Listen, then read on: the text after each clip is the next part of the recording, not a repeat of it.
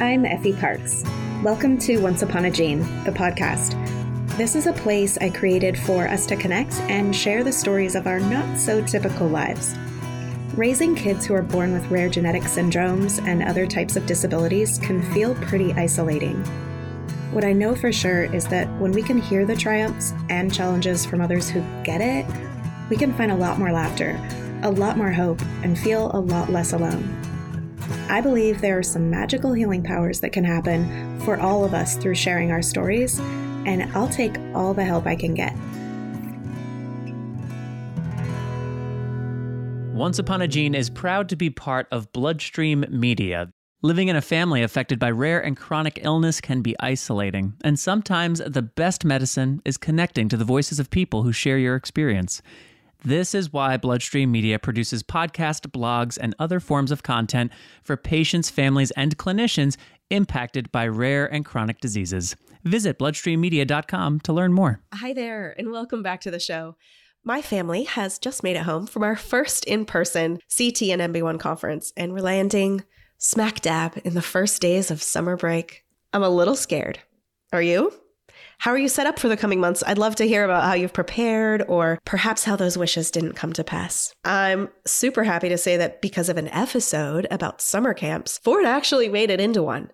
It's a 5-day and night overstay summer camp in August. I'm not even kidding you. We've also been invited to a baseball game from Rob Long at Uplifting Athletes. Thank you, Rob. You're the most amazing human ever. We cannot wait to see you at the Mariners Twins game. Again, the magic that happens from telling your story. I'll keep you updated on the success of both.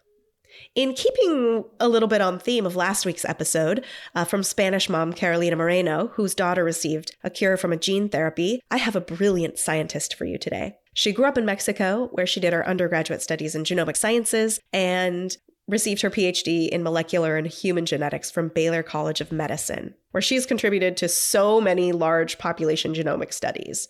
She has since moved back to Mexico and started her own lab, and you're going to hear about all that she's doing today in our conversation. Please enjoy my conversation with Claudia Gonzaga Jauregui. Hello, Claudia. Welcome to the podcast. Hi, Effie. It's so awesome to be here. Thank you for the invitation.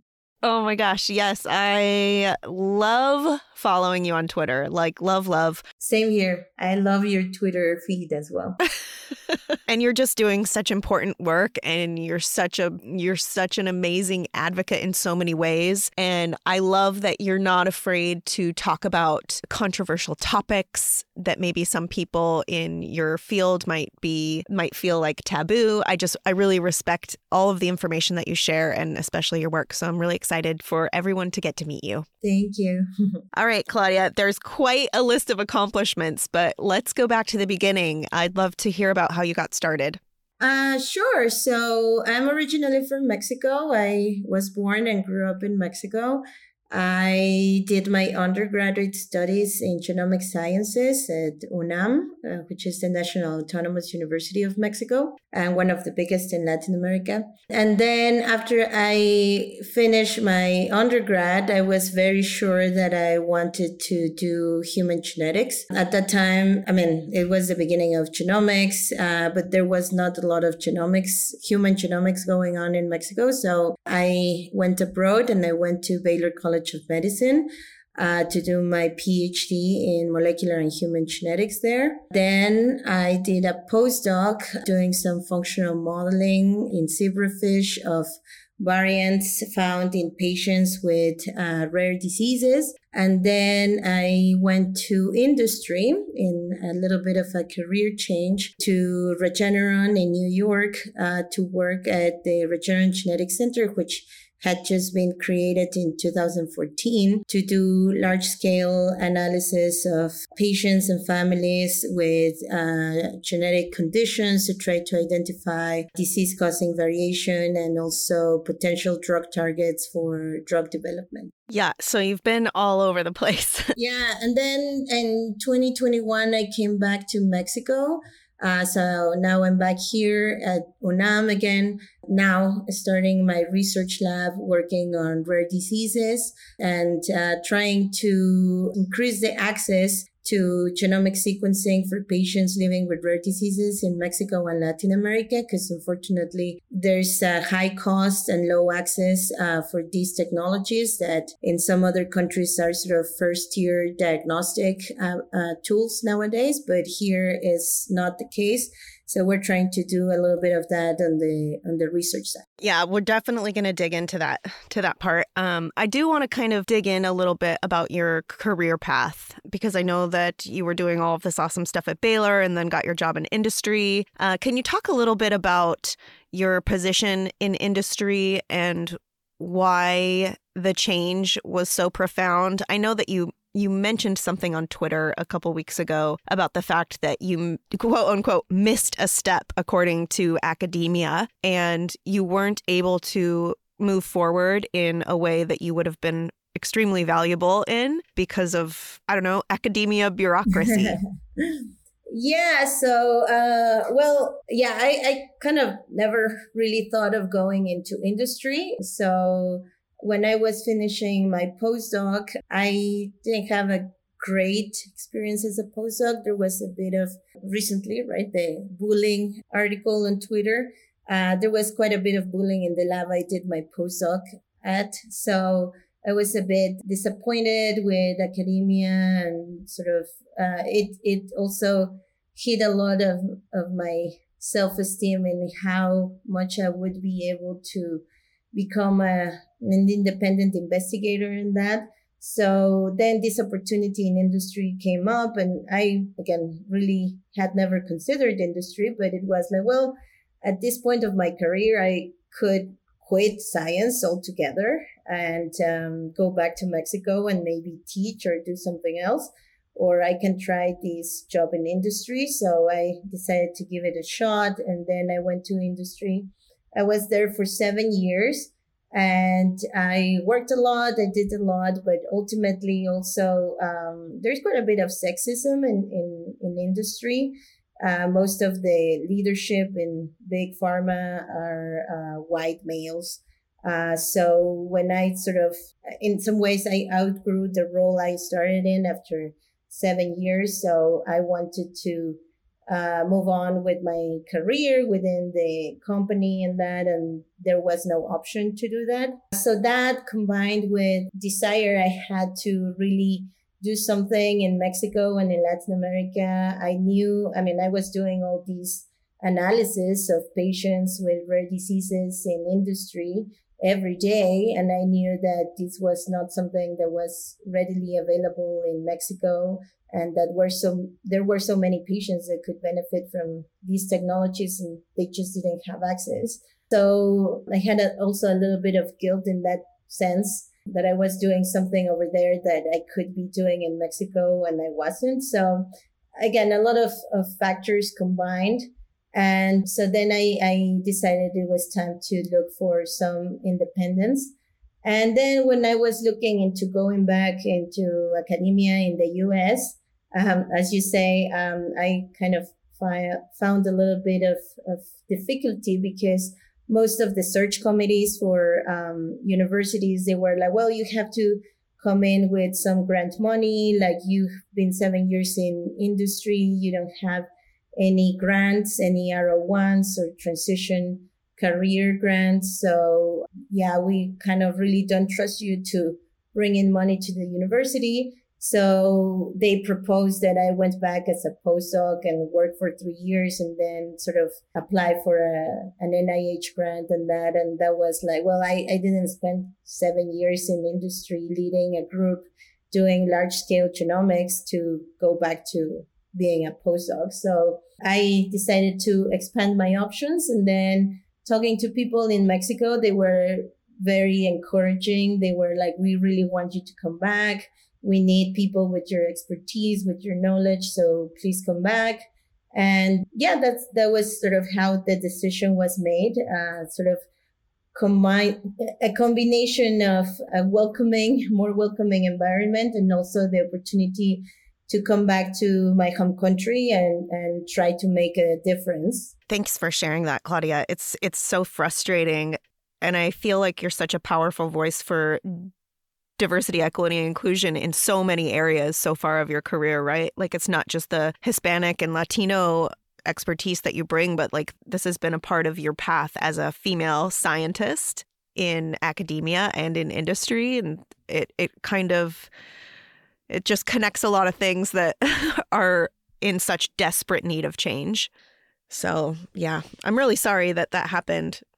It's such a loss, but such a gain for your community. Can we talk about the Human Genome Project that you've seen from the beginning, that you've been a part of, and kind of what sort of changes you've been excited about over the last 20 some odd years, and kind of what you're bringing now with your position in Mexico? Yeah, so I mean, I remember, and I recently was looking over some old stuff that my mom brought back, and she's like, you have all this stuff in my house, like you should get rid of it.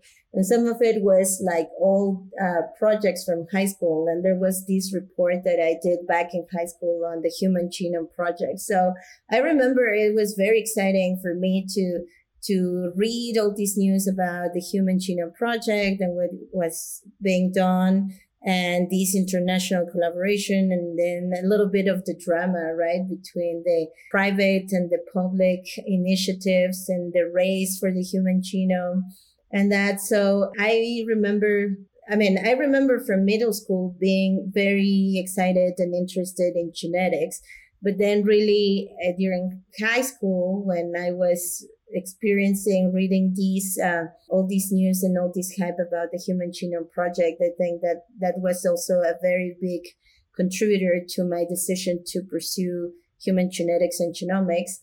And then, I mean, I've been very lucky to be in some ways part of this history, as you say, over the last 20 years. I mean, Baylor was one of the sequencing centers that participated in the Human Genome Project.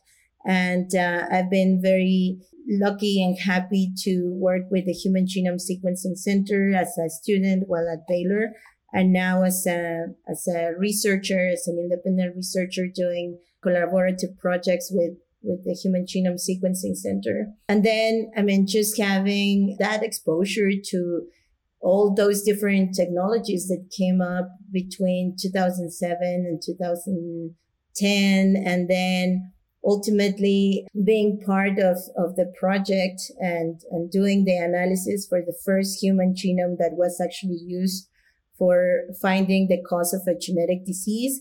That was such a huge experience and gift, scientific gift to me. The first genome that was sequenced, because at that time we didn't know. So the Human Genome Project has been finished and there was all this hype, but it was still pretty expensive to sequence. And most of the people that were being sequenced were like these famous older dudes like Jim Watson and Craig Venter and Desmond Tutu and all of these famous people, right? And there was this question of genomic sequencing just going to be a commodity, right? Is this just going to be for the rich and famous, or will it actually have some use and application? So I had just started at Baylor as a student, and then we had this the Human Genome Sequencing Center, along with my PhD advisor. They had this secret project to do the first genome to see if we could actually find the variants that were causing a genetic disease. And my PhD advisor, Jim Lovsky, he has a genetic condition. He has Charcot-Marie-Tooth disease. He has 3 other siblings that are affected by the disease. And so it was very clear that it was genetic, but until then they hadn't found the gene for that. So then they decided to have this secret project to sequence him, right? As a geneticist, he knew the risk. He understood what it entailed. So he was a perfect subject to do that project and see if we could actually find it. And then I remember he called me to his office and he said like, oh, you know how to do that computer stuff. So, cause you did this genomics. So like, do you want to analyze my data? So you can imagine as a first year graduate student, like in that time, like being given, right, all the data for a whole genome to analyze, that was so exciting to me. So I started the analysis. I put together an annotation pipeline that I still use today. And I started analyzing them, and we found the first mutation at 7X. So I said, like, I think this is the gene, but like, we need more coverage to find the second mutation. So we eventually ended up sequencing his genome at 29.5X, and we found the two variants. And then that was sort of the first proof of concept that you could actually use whole genome sequencing to find the cause of a genetic disease. So that was very exciting. Oh my gosh, that's so cool. Yeah. Yeah. And then after that, it sort of opened up all these field, right, of medical genomics and clinical genomics. So I was there in the conversations about launching the first exome sequencing test clinically, which came out from Baylor in the end of 2011. And then the Centers for Mendelian Genomics and all the studies we did on Mendelian diseases, and these really the revolution that genomics has been for studying rare diseases, especially for sporadic conditions, right, caused by new mutations that are not in either of the parents, and then they happened early on in embryogenesis or in the germ cells of the parents, and then you have these conditions that until then were not really studied because, like, you didn't have these huge pedigrees that we are so used to seeing in genetics. So application of this trio exome sequencing approach became really powerful to study all of these diseases and ultimately provide diagnosis to a lot of these patients that had been undiagnosed for many years.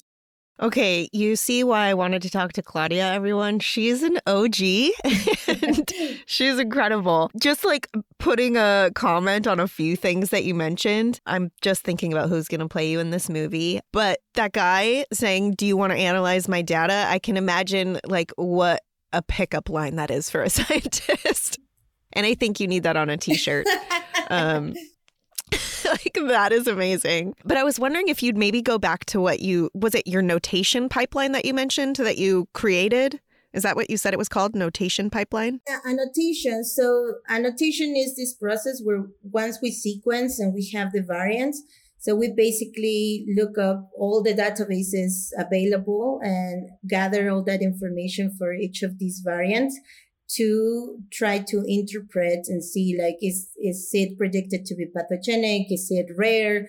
What's the frequency in population databases and all of that? So this process is called annotation. Okay. But you created like your own?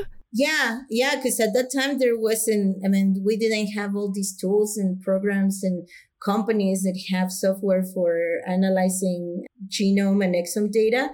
So at that time, it was like, okay, what's available and what can I do to try to find some meaning in all this variation that was coming out from the sequencing center. That's so cool. And you're still using the same one that you kind of created. Is anyone else using your notation pipeline? No, so I've sort of taken it with me over time. So I was using it when I was at Duke, and then that was the pipeline that I used all the time. When I was at Regeneron.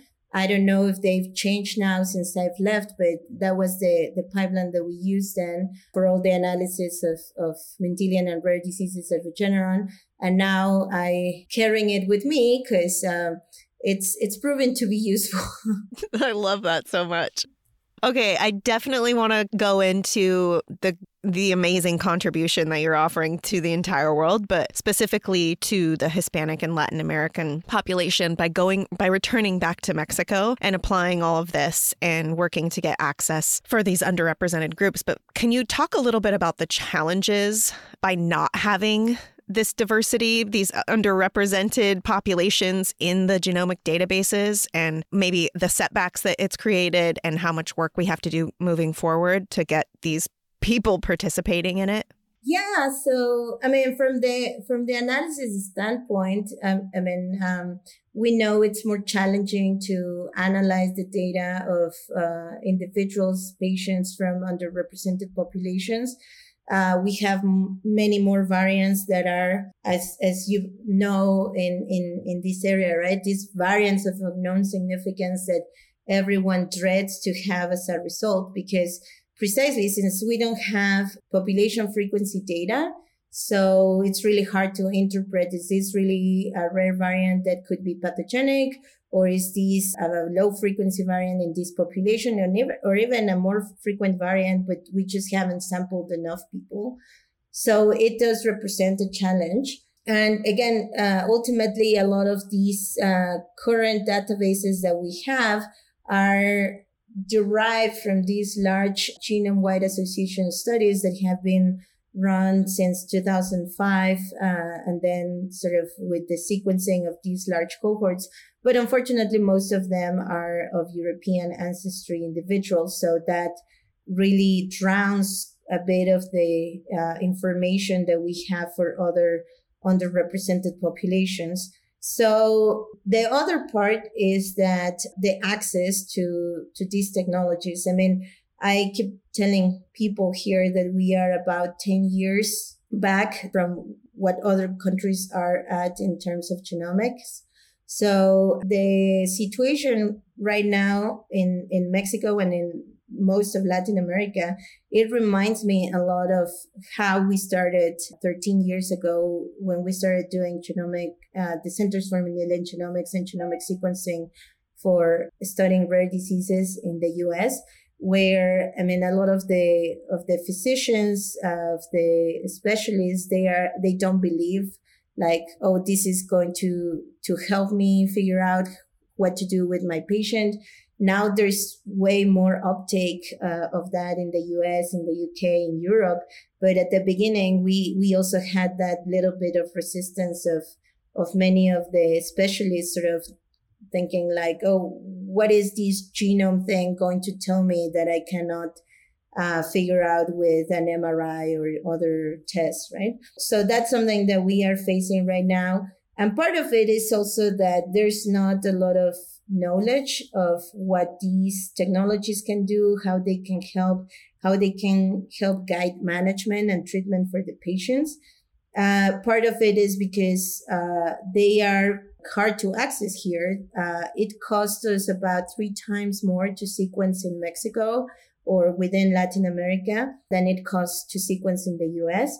So what many people do is that they send out samples for those families that can actually pay out of pocket, because obviously this is not covered by the public healthcare system. Few people in Mexico would have insurance. So for the few people that can actually pay it out of pocket, so these tests, your regular exome is sent out to Invite or Centogene or GeneDx in the US or in Europe. They get sequenced there, they get the report, but then also all of that data stays in their private databases, right? So we don't have that data coming back, informing population frequencies in our populations. So that's also a problem. And a thing that we're trying to address, trying to establish collaborations and mechanisms so that we can start sequencing within the region and in the country, at least in Mexico, locally, so that, and sustainably long term, because if we really want to apply these for diagnostics long term for any patient that has a suspected genetic disease, we have to do it in the country. We cannot be sending everything out. It's not sustainable. So we're trying to do that and work through on the policy side, trying to persuade government to maybe give some tax breaks for import taxes, because one of the major issues with the cost is that everything is imported. So that increases the cost for all reagents, for the instruments to do sequencing. So that, and then if we manage to lower the cost to sequence locally, then we think increasing education and informing physicians of the usefulness of these tests, then we can have some progress in having more people diagnosed in Mexico and in Latin America more broadly.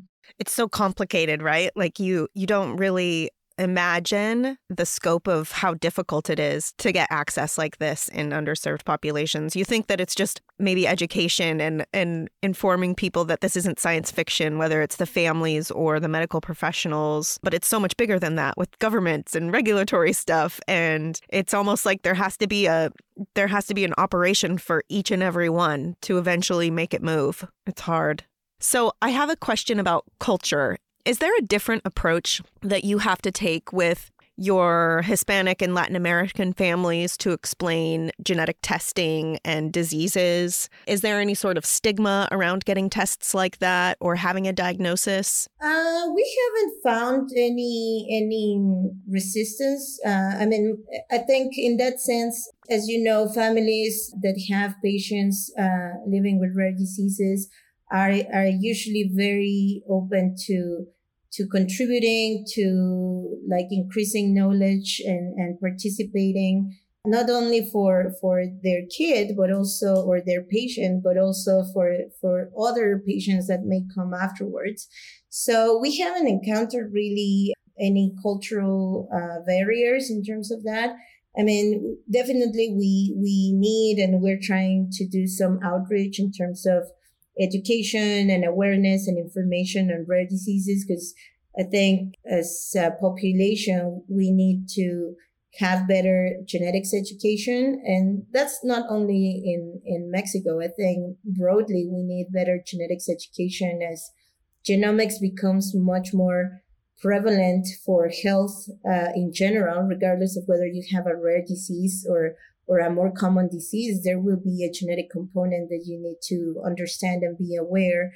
And I think in general, we're lacking that sort of understanding of risk and susceptibility and interaction between genetic factors and other environmental factors as global population.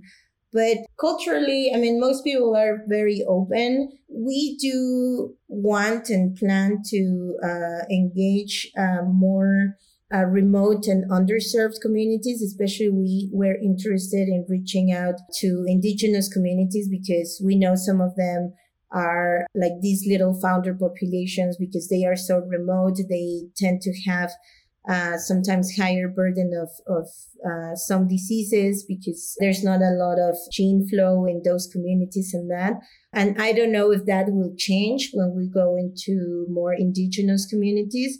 But in general, I mean, the participants that we had so far, they are very willing to contribute, to be part of research, we even asked recently a family where we have a diagnosis if we could publish the case and if they were okay with having the picture of their child included in the manuscript. And they said, yeah, that's fine. And we said, don't worry, we can cover the eyes. And they said, like, no, don't cover the eyes because that's a major feature of this disorder. And that's how we recognize the condition in the other images of patients that you showed us with this disorder. So this is important for people to recognize it. So we've been so far very lucky in that people are very participative. Wow. Yeah, it's true rare disease family fashion right there, for sure. I feel like even just in the couple years I've been exposed to the rare disease community, it almost felt like a little bit of lip service to talk about diversity, equity, and inclusion in genetics and genomics. And then I saw some real conversations happen. And then I saw even more of like the Hispanic and Latin American population kind of coming front and center, whereas I didn't necessarily see it before. I know like Luisa Leal with the Akari Foundation and Vicky Arteaga with She and SYNGAP Research Fund are really pushing to have, this population included in so many things and translating across borders also. So I'm really happy about that. Do you feel like the Hispanic and Latina population has been been dismissed even more so than any other population, or is it kind of the same across the board for underrepresented populations? Yeah, I think it's overall the same across underrepresented populations. The only thing that I would say is that, I mean, obviously Africa, the continent as a whole, and African populations, they do need a lot of support in that. But I think there's definitely been, at least in genomics, a much more prevalent focus on facilitating genomics and genetics in Africa. And I mean, we had this H3 Africa project, which I love, and I think it was great. But I keep telling people, like, we need an H3 Latin America, because we need that same kind of push and support to really elevate the genomics in Latin America, and again, facilitate and increase access to genomic technologies for patients. From my perspective, I just keep telling people we have the technologies to do these molecular diagnosis. And I think that in some ways it's immoral as humanity to not give these access to people, no matter where they are. If you have a genetic disorder and we have the technology to be able to diagnose this, people should get access. And I think just not having that access because you were born in Mexico or in Indonesia or in Ghana or in certain parts of the country, I don't know, it should make us as human beings very ashamed. Because, I mean, there are so many changes in patient management, in the lives of the families, in the counseling that you can give, in potential treatments now that we see all of these new therapies with oligonucleotides and gene therapies and now genome editing that we're starting to see. Like, I think there's a lot of opportunity to help many of these patients. And it starts with knowing exactly what's the genetic defect. And I think we just need to, as scientific, as a community, as a humanity, just strive to be able to provide that access no matter where people are. Amen. It is an absolute responsibility. Yeah. Can you talk about the Mexican registry for rare diseases that you helped create? For many years, the Mexican government had said that they were going to start this registry, because this has been something that the rare disease community in Mexico had asked for a long time. And it turns out that, it came up and then they dropped it and then came up again and dropped it. So eventually in 2021, in the middle of the pandemic in August, they actually launched the census for rare diseases. And the rare disease community was very happy and people started registering and that.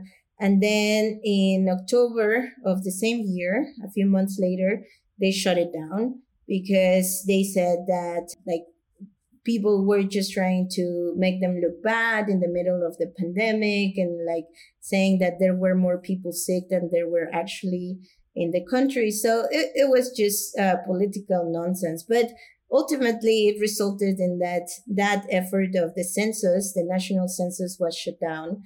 And I remember tweeting about this and saying, well, this is unfortunate, because this is obviously something that is very needed in Mexico, to really know how many patients are there with rare diseases.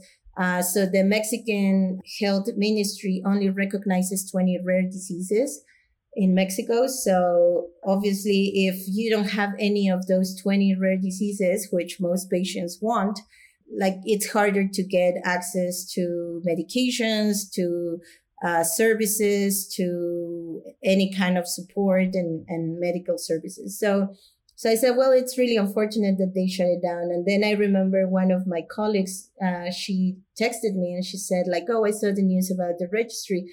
So why don't you just do it? I mean, obviously it's a lot of work, and I was very concerned about the politics of it.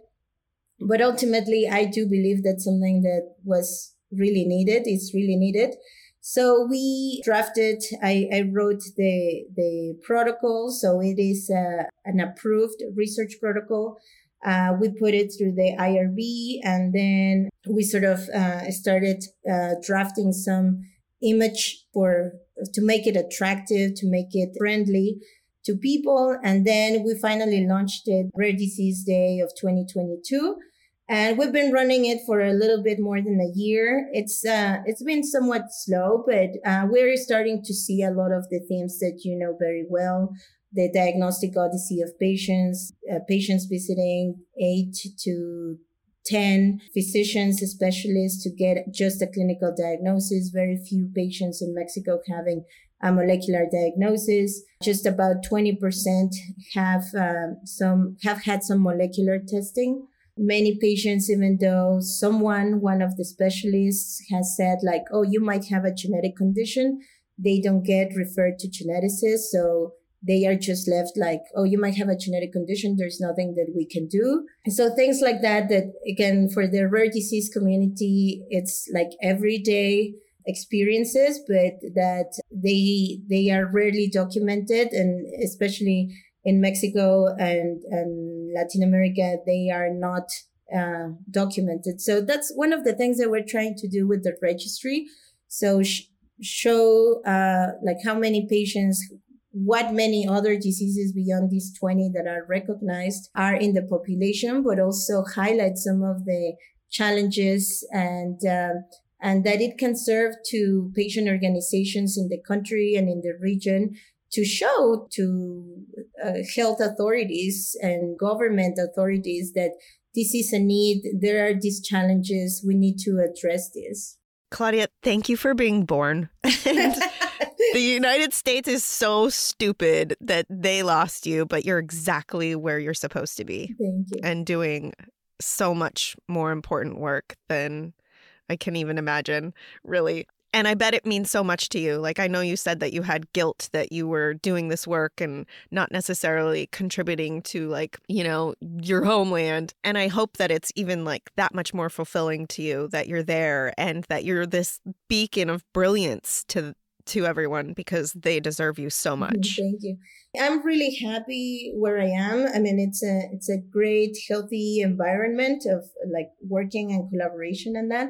But also I'm really happy because I do think that I couldn't have done half of what I've done in the last couple of years with the registry, with the advocacy, with engaging and even providing some initial diagnosis to patients here in Mexico if I had stayed in the US or in industry. So in many cases, maybe you do need to maybe push some of this work from the inside to make it happen. So yeah, that's where we are. Yep. So who or where are some of the key players right now that need to make a move, or what can they open up that's really going to help you do your work for the Latino and Hispanic community? Well, in terms of access, which is kind of my main flag that I keep flagging around, in terms of access to diagnosis, one of the things that we've tried to engage and talk and see how we can collaborate is the big sequencing companies, right? Like we've engaged with Illumina. We're starting to do some mostly education. So we're having a symposium for the Undiagnosed Disease Day on April 28th in Spanish to talk about exome sequencing and what you can do with Illumina, but also some of the other sequencing companies to see how we can work together to address these issues of access and cost. I obviously understand they are companies and they live, right, and thrive from selling products and instruments and that. But I think there's also some social responsibility in terms of, again, if there's this technology available, how to facilitate the access in places that it's more difficult to get that done. So we've engaged with companies, with sequencing companies to try to see what we can do together so I have this grand plan to or dream to have genomic reference centers for rare diseases in Latin America in 3 different countries across the region so that they can serve to gather samples and sequence large scale for patients all over the continent. I think it's unrealistic to really think that every country will have technology to do this, but I think as a region, we can do much more and much better. So that's kind of my secret plan to try to convince some of these companies and the stakeholders to support a pilot on these reference centers for genomic diagnostics in Latin America. And then part of this is that I think we need proof of concept that this is helpful and this is useful in our own populations. Because unfortunately, governments in Latin America, they lack a lot of long-term vision. And as you know, the cost, the benefit of having an early diagnosis, you wouldn't see it necessarily in a couple of years or 4 years of a government term, but you will see it long-term in the cost in healthcare services, but also in the long-term survival and better quality of life of a lot of patients. So I think, again, as you said before, right? Like sometimes these technologies are seen as space science and things that are sort of too far away from these countries. But I think we need to show that we can do this here, that we can do it in a way that's effective for our population. And my hope is that if we have some funding for a pilot of these genomic diagnostics reference centers, then the governments will see the benefit and sort of take it long-term and sustainably for regular diagnosis of patients with genetic diseases in the region. But we do need a way to get that started. So in some ways, we're trying to do that with the research program that we launched last year.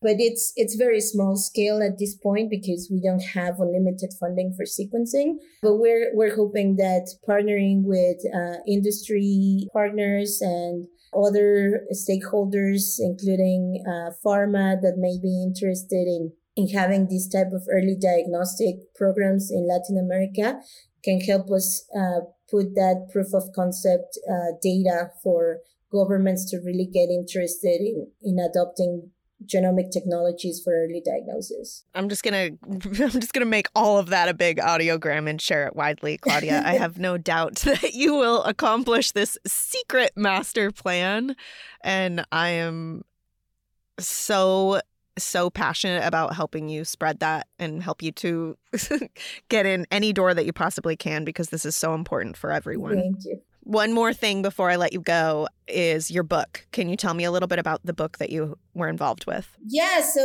2021, we published these Genomics of Rare Diseases, Understanding Disease Genetics Through Genomic Approaches.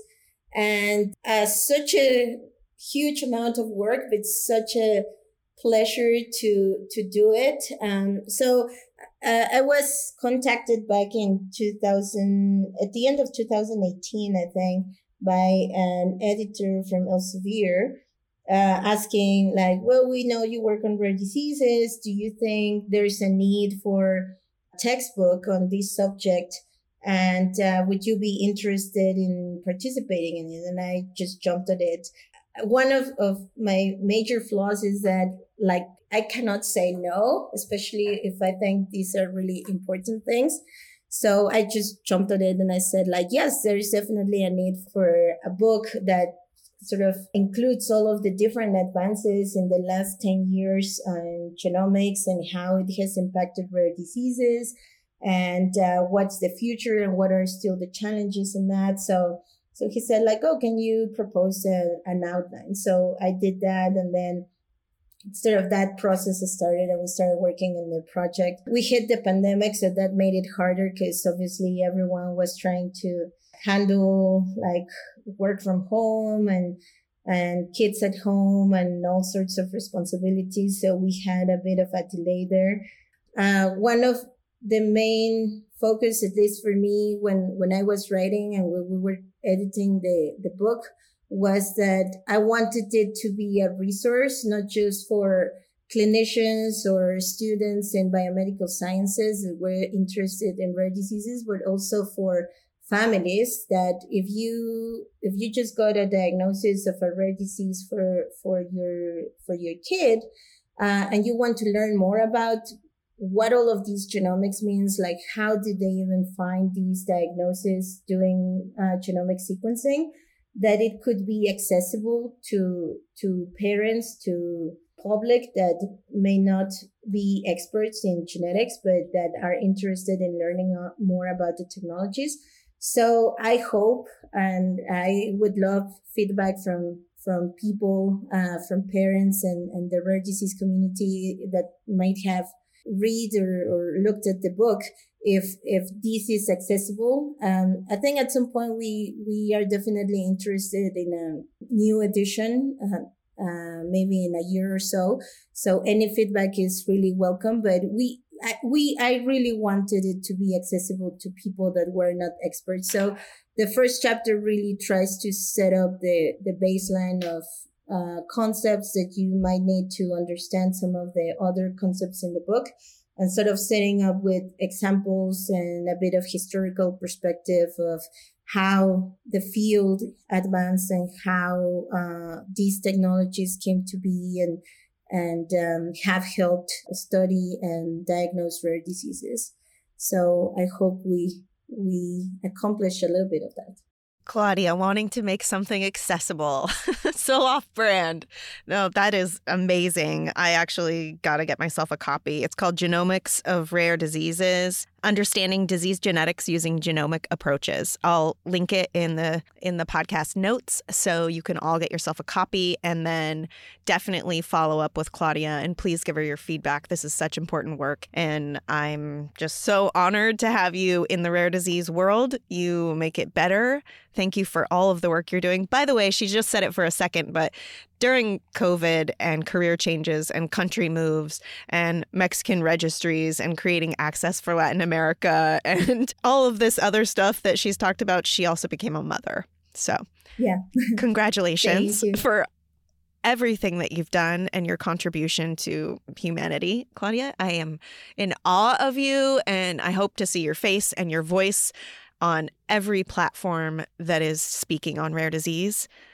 So thank you so much for being my guest. And please tell everyone where they can find you. And if there's anything that I didn't ask or mention that you want to leave them with, please do so. Yeah, thank you so much, Effie, for inviting me. I'm a big fan of you, of your podcast, and of the whole rare disease community. I have so much respect for all the families, all the patients. And again, I think it's our responsibility to do our best as scientists, as humans, to make the lives of patients and families with rare diseases better every day. So, I mean, I'm on Twitter. I tweet about genetics a lot and other issues, as you said. And then, for people in Latin America and Latino, Hispanic population in the US with rare diseases that want to find out more, even just content in Spanish, we're trying to really focus on making content in Spanish about rare diseases. So we have the website enfermedadesraras.lig.unam.mx, LIIGH. That stands for Laboratorio Internacional de Investigación sobre el Genoma Humano. And I am, again, thank you so much for having me. Oh, you put a big smile on my face. Okay, thank you so much, Claudia. I can't wait to share our conversation. Thank you. I hope you've been enjoying this podcast. If you like what you hear, please share this show with your people, and please make sure to rate and review it on iTunes or wherever you get your podcasts. You can also head over to Instagram, Facebook, and Twitter to connect with me and stay updated on the show. If you're interested in sharing your story, or if you have anything you would like to contribute, please submit it to my website at effieparks.com. Thank you so much for listening to the show and for supporting me along the way. I appreciate y'all so much. I don't know what kind of day you're having, but if you need a little pick-me-up, Ford's got you.